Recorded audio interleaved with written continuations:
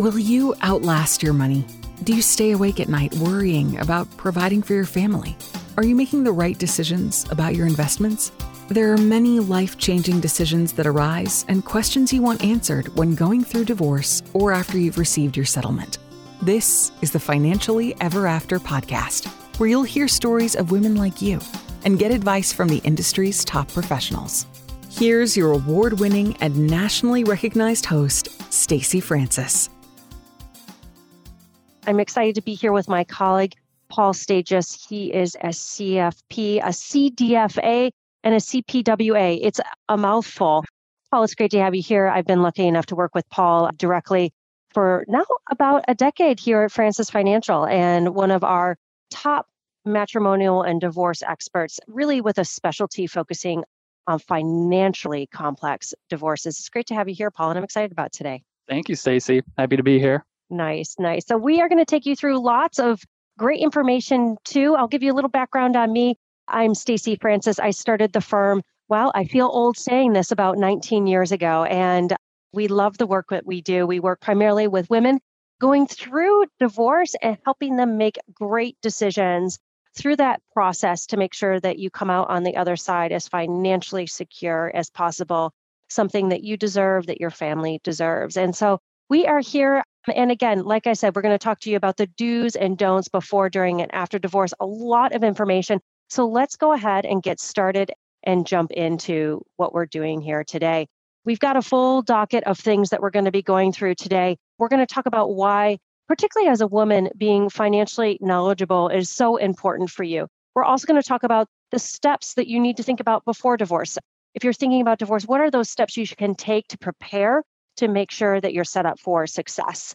Mistakes that we see over and over again during the divorce process and also afterwards. What are the things that you can do to rebuild your life? We're going to talk about, particularly as women, why this is so important. And of course, resources. We are here as a resource for you, but we also have many other resources to make sure that you get through this process as healthy, as whole, and as financially sound as possible. So why is being financially knowledgeable so important? This is something that is really close to my heart. For women, the road through divorce actually has a lot of financial obstacles. And it comes down to the income that was once supporting one household is now having to support two. And divorce, unfortunately, disproportionately harms women more so than men. And we're going to talk about why that is. But my grandmother knew that. And she saw that her friends who got divorced, many of them really struggled financially. That frightened her. And it kept her in a financially abusive, physically abusive marriage. She felt trapped. And what our goal here today is to help you overcome that. And on the next slide, you'll see some of the headwinds that we have as women, but we're also going to talk to you how you can overcome them. For most women, after a divorce, their income drops. It drops significantly. For our male counterparts, interestingly enough, over time, their income actually goes up. And for us to maintain that same standard of living, our income, even though it's dropped, it really needs to have increased by 30%. Why is this? Well, our expenses are higher. It takes much more money to, of course, support two households. But for women, our unique challenge is that often we have a lower earning capability. We've been out of the workforce, taking care of children, possibly taking care of parents. And according to the Women Leadership Gap, we still only make 78 cents for every 1 cent that a man makes. So it makes it harder for us to rebound. But it doesn't mean that we can't do that. And it doesn't mean that you can't do that. And unfortunately, another statistic out there is that 3 out of 4 divorced mothers don't receive their full payments for child support that they're due based on their agreement. And so that's why it's also really important. Part of that can't be controlled, but what can be controlled is how much you actually know that you are going to need for child support going into your divorce. And looking at, especially if you've got really little ones at home, to know how much are their expenses right now, and also how much are their expenses going to be going forward. So you think about two buckets really for child support. There's your basic expenses, and those are things that you think about that each and every one of us needs to survive. That's housing, that's food, and that's clothing. And then there are what's called add-on expenses, and it's literally everything else, which can be very sizable, of course. Think private school tuition before college, including college, extracurricular activities, summer camps, unreimbursed medical expenses. So these are things that, especially if you are the spouse who is earning less and you think you're going to be eligible for child support, that you really want to make sure that you are getting down on a piece of paper all of the different expenses that you anticipate needing to help support your child for years to come. And so that goes hand in hand with one of the steps that we're going to talk about that we recommend doing before the divorce process kicks off. And so it's three key steps that we'll talk about. There's number one, getting educated. Number two, establishing your own financial identity. And then there's building your team, having that network that's really going to support you. I mean, if there's one time in life that you're going to need a strong team around you, it's going to be during this difficult process. And while Paula's going through this, I just want to jump in too and use us as a resource. I get that divorce is not easy, but when you're talking about divorce and money, it can really be a little complex, which is totally fine. That's why we're here. So use us as a resource. Yes, definitely. Thank you for that, Stacey. And so getting educated, what does that mean? It doesn't mean that you necessarily need to become a certified financial planner or divorce financial analyst like us, but it's really about getting familiar and taking a deep dive on everything that touches your money. And for better or for worse, you're going to have to go through this exercise during the divorce process, where it's getting very familiar and comfortable with what are your current expenses and what might they be going forward. What is your income right now? And we'll talk about that in a little bit. What accounts do you and your soon-to-be ex-spouse have? And what other assets and liabilities do you two own? And so all of these things are actually most likely going to be listed out, or you're going to have to work with your attorney to list them out in a financial legal document. In New York, it's called a statement of net worth, where you list out exactly all of these things, your expenses, your income, and your various assets. So with your expenses, it's looking at maybe the last couple of years of credit card statements and bank account statements, looking at how much it costs to either continue renting or owning your home, looking at the expenses for your children if they're still young, for your income. If you're working, it's your paycheck. If you also have other income sources like a business or investments, it's looking at your tax return should have that information. So working with your accountant to help figure out what is your income from all of these various sources. What kind of accounts do you have? And this is going to matter big time when it comes to negotiating and having an offer of these are the accounts I want to keep, or percentage of accounts versus what your spouse is going to keep. And so if look at bank accounts, look at credit card accounts, look at various investment accounts, retirement accounts.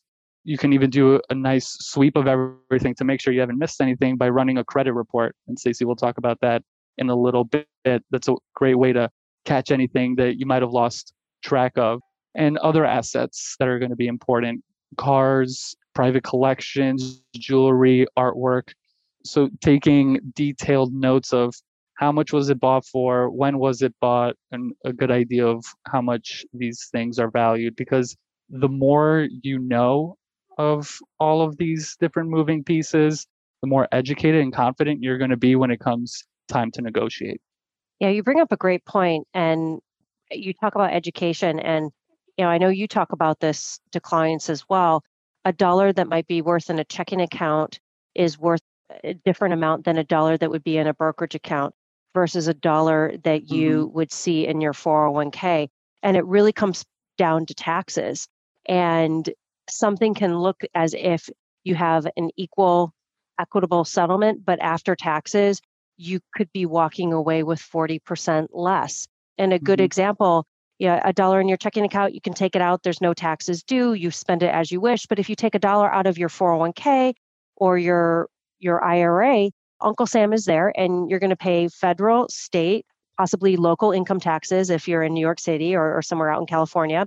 And then Social Security and Medicare, you could be saying goodbye to 40 cents. And Hmm. instead of that dollar being a dollar, as you saw in your checking account, it's now only worth 60 cents in your pocket. And, who else would ever want to take a 40% haircut on something, let alone having it go to the government and go towards taxes? So yeah, I agree with you is really key. And I love that you bring up the credit report. And I feel like you're the king of credit reports, actually. I feel like you eat credit reports for breakfast. But credit reports are really important. And there's a lot in there, and it can be quite lengthy. But going through and just making sure that the accounts look right, make sure that all the accounts are recognizable to you, that there's nothing there that looks odd, that the accounts that you do have, that if there is a balance, that makes sense. But we have found certain individuals where accounts have been opened in their name that they didn't know about, or an account that they share with their spouse that unfortunately has significant amounts of debt. And actually, one of the first times I was ever on TV, this was 16 years ago, because I remember I was pregnant with Sebastian, and Sebastian is now 15. And I was on the Today Show in the plaza where they have that outdoor plaza, Rockefeller Hmm. Plaza, with a woman that we worked with pro bono to help her. And her husband had racked up over $100,000 in credit card debt during their marriage. She had no idea. And unfortunately, she had to pay it off. Even though he was the one who racked up and created that awful liability, that awful debt that haunted her, she ended up having to pay for it. He declared bankruptcy. And because her name was on that credit card, Visa went after her. And it didn't matter that they had a divorce agreement, that in that divorce agreement said that he was going to pay it off. Visa cares about their contract. And when you have a credit card with them, that's the contract that stands, and they went after her. And FYI, she's doing great. She has a fully stocked 401k emergency fund and everything. But Paula, it took her years to really years to recover. So this is a step you don't want to forget. You don't want to not check your credit report. Yeah, absolutely. And if you think that your spouse might do something nefarious like that or open up fraudulent accounts in your name, you can always consider freezing your credit. I know personally that's Mhm. something I've done for myself, and it's worked, so far beautifully, where I haven't had any fraudulent accounts open up in my name. And it's easy enough to temporarily lift that credit freeze for if you want to do something like open up a credit card in your own name, so that if there's any concern also of a spouse draining out a joint bank account, not having access to cash to pay your divorce attorney, or even just your groceries while all of these things are being settled out, that's going to be very important. And Paul, you touched upon this when we started off of building your support team. We did an exhaustive survey of women going through and after divorce all across the country and asked them over 100 questions. And one of them was about their team. And something that really shocked us is that the majority of them felt like they didn't have enough support. 60% of the women responded and said that they wished that they had had a therapist or some type of mental health professional or coach to help them through the process. And 64%, even more than that, said that they wish that they had had a financial advisor, ideally a certified divorce financial analyst, that person really would have been helpful. But interestingly enough, only a third actually had a financial advisor even to talk to or ask questions. So putting together your team is really key. And of course, it's your matrimonial attorney or mediator, but it's also making sure that you have the right financial advisor, the right mental health professional. And what can a financial advisor do for you? Well, it can do a lot. And many of the study participants wished that they had a financial advisor to talk to about college planning, how to prepare, and what their role should be and what their spouse's role should be, what their income needed to look like, what they were entitled to for spousal support and child support. Essentially, learning how to get on top of their finances with regards to investments. Many times, the investments that they had as a married couple, it was like trying to wear your ex husband's pants. They don't fit. Well, most likely, your investment portfolio probably doesn't necessarily fit for your new goals going forward. So there are so many pieces, but women have come to us and said over and over again that what they really want from a financial advisor is a financial roadmap. Where I am today, where I'm going to go out to age 95, and all the steps that need to happen in between to get there. Yeah. And so it's obviously a great foundation to have set up going through the steps that we just talked about. And then once the rubber hits the road, it's making sure that you're working with that team that you've built out to progress towards your goals and how you want your life to look coming out on the other side of the divorce. So it's sometimes not even about doing something, but really avoiding some things and some of these mistakes. So we'll talk about 3 big mistakes that we want to make sure that everyone avoids, which is not deciding financial issues just one at a time in a vacuum of one another. That can sound a little confusing and a little counterintuitive, and we'll talk more about that in a second. You also want to make sure that you don't fail to address unsecured debts. So Stacy already talked about, unfortunately, that tragic story of the woman that Stacy helped get out of that issue. And then, of course, you want to plan, right? So you don't want to make the mistake of not planning.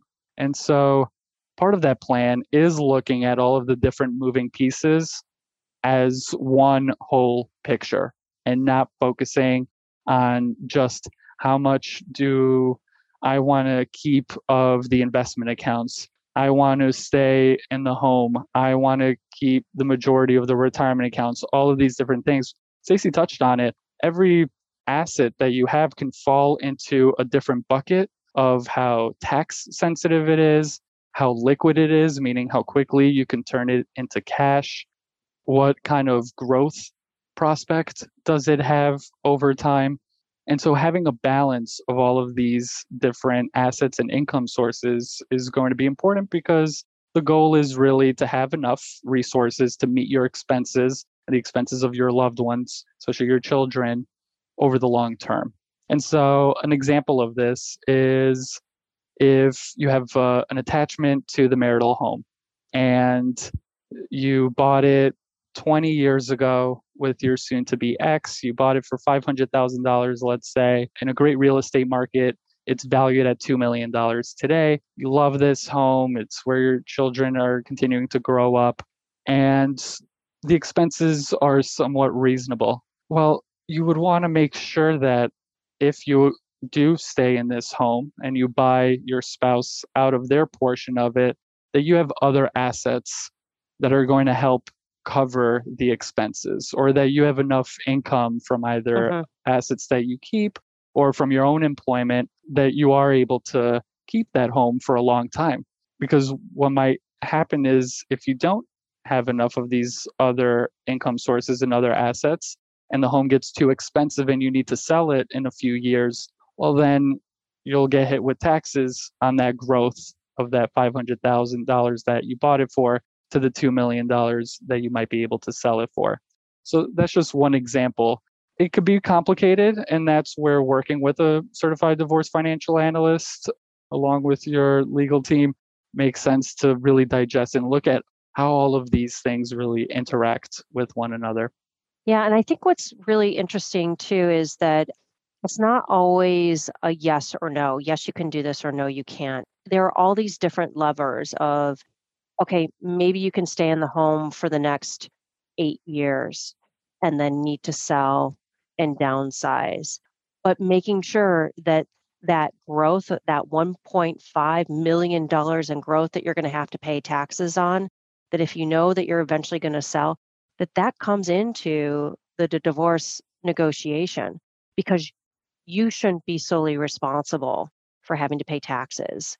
And each state is a little different on how we treat this, but at least having that part of that conversation, the tax piece. And that's the piece that a lot of people forget, is they forget what things look like after tax. Yeah. Absolutely. Yeah. So failing to to talk about unsecured debts, and I'm going to go back to the Today Show and the amazing woman that I talked about. And I just have to tell you, that day was her turning point. Sharing her story made her feel so powerful to be able to help other women. And she was so proud. She had actually 3 generations of her family in Rockefeller Center Plaza listening to her story. And I still have women who come back that saw that clip that say, thank you for sharing that. It helped protect me to make sure that I wasn't taken advantage of. And those unfortunately were, gave them the confidence that they could get through this. So again, make sure that you strategize in your divorce. If there is any type of debt, who is responsible for paying it off? And if it's a credit card, know that even if you put in the divorce agreement that your spouse is responsible, ultimately, whoever's name is on that card is responsible. And if you are, well, you're responsible. Same thing with IRS debt. If it's debt from a joint tax return and your name was on that joint tax return and you owe the IRS money, well, they don't really care what your divorce settlement says. And it can be very sticky. So, again, getting very clear about that. And the ideal is to try and have as many of those debts cleared up and down to zero before you start your new life. And not planning. I will tell you, I am a planner and I think it's a good trait, but I will tell you that my children sometimes tell me, okay, mom, you got to stop. You can't plan everything in life, but I feel like you can plan a whole lot. And so the best thing you can do is try to plan ahead. And there's a few things I wanted to talk about in particular where we see over and over and over again mistakes. And the first one are pension accounts. It might be a 401k, it might be a defined benefit pension that you have, and you can't split it. And often you'll see in the agreement, he gets 50% of her 401k, she keeps the other 50%, and that's it. That cannot happen. You have to do what's called a QDRO, Qualified Domestic Relations Order. And this is really important to understand so that you can do the proper planning ahead of time and don't find yourself with a settlement agreement that you give to the employer that they say, sorry, this doesn't work. The same thing with health insurance. Health insurance is more important than ever. We know how expensive medical expenses can be. And if you are currently on your spouse's health insurance, you're going to find yourself at a point where you don't have insurance unless you elect to have what's called COBRA. COBRA is available to companies who have typically 20 employees or more, and it allows you to stay on that same health insurance for about 36 months. But there are some downsides. And the downside is that that insurance is most likely pretty darn expensive. Plus, you have to pay a admin cost of usually about 2% on top. So it may not be the best health insurance for you. So take a look at all the other options out there. And also changing ownership of accounts. Remember that after you have your settlement agreement and what you think of your divorce is done, it's not necessarily done. The account that might be in your husband's name that needs to go into your name, well, that has to happen. And a big mistake we see over and over again are assets that are never transferred to the new owner's name. And they sit and they languish and sometimes even are forgotten about. And there's some types of assets I talked about, 401ks, that can't just be split. There are others like restricted stock units, stock options that you cannot split. They have to stay in the name of your spouse. And once they vest, then they can be transferred to you. So again, talking to your financial team and really thinking through all of these different unique situations to make sure that you're not surprised by anything that can be divided or necessarily can't be divided. And that's getting a jump start on the things that you'll have to do once all the ink has dried on that agreement. So definitely good pointers there, Stacy. Yeah. And so one of the things to think about as you rebuild your finances, any joint accounts that you had with your spouse, it most likely is a pretty darn good idea to essentially remove your name or remove his name. Whoever is meant to own that account, make sure it's just solely their name on it. And also with your budget when you were married is going to be different than your budget now that you're on your own. And it's going to be very different post-COVID. So very important. And I will tell you the number one factor that determines whether someone's going to have a financially secure life, it's actually not their assets. It's not even their income. It's how much they spend and if they spend appropriately for the amount that they get in income and assets. That is the number one factor. So it's the number one thing you should be doing. And that emergency account is important for you now more than ever. And that's 3 to 6 months of your living expenses. Now it's you. You're making all the financial decisions, and you don't necessarily have someone to fall back on if there's a financial emergency. And that emergency could be losing a job, needing to replace your car, replace your boiler, and you don't want to fall back on credit cards. Visa, MasterCard, and American Express don't love you, and they're not going to be there with a beautiful safety net to help you along. They'll be there to take your debt and also charge you interest rates of 20% or more. And as I talked about your risk tolerance, you may have been able to take on significant risk as a married couple with lots of income coming in, but you may not have that same capability you on your own with a finite nest egg that needs to last you for the rest of your life. So reassess if that risk that you had in your previous portfolio with your husband, maybe you had 80% stocks and 20% bonds, if that's appropriate for you, because it may not be. It may not be. And finally, make sure that you invest your assets. One of the biggest mistakes we see women make is doing what we think is safe, and that is keeping far too much money in cash, far beyond that 3 to 6 months of those living expenses, and not getting our money working for us. And we as women, as I mentioned before, our portfolios have to actually work harder even than our male counterparts because it has to last longer. We live much longer. And also our expenses in retirement, well, they're also higher. They're also higher. Yeah. So taking a deeper dive into each one of these very important steps, I think, Stacey, you've done a great job of mentioning why it's so important to cancel any joint accounts, retitle assets. So I want to emphasize more over here, points 3 and 5. They go hand in hand. Your estate plan sounds very fancy. What that is you're just making sure that your will, your last will and testament, that is updated, and that you have other important documents like that reviewed by an estate attorney. So it would be what would have happened had you passed away yesterday, who would receive your assets if you end up in the hospital, and who is going to make medical decisions for you, who is going to make financial decisions for you while you might be incapacitated for some period of time. So making sure that you meet with an estate attorney to review those very important documents, because far too often we'll meet with people who just finished their divorce. They haven't updated those documents. Their ex-spouse is still the one who is legally inheriting everything based on their old will. Or if we look at the point number 3 of changing your beneficiary, your accounts, and a lot of times it's retirement accounts, so 401k accounts that you might have through work, they've asked you to list out a primary beneficiary. So what that would mean is that if you passed away yesterday, that this person that you designated receives all of that money. And many times states by default will say that it's your spouse, or you might have just written it in there. And until you remove that person, they're going to be the ones who will inherit that money. And so you definitely don't want that to happen. If you have really small children too, you don't necessarily want them to inherit this outright.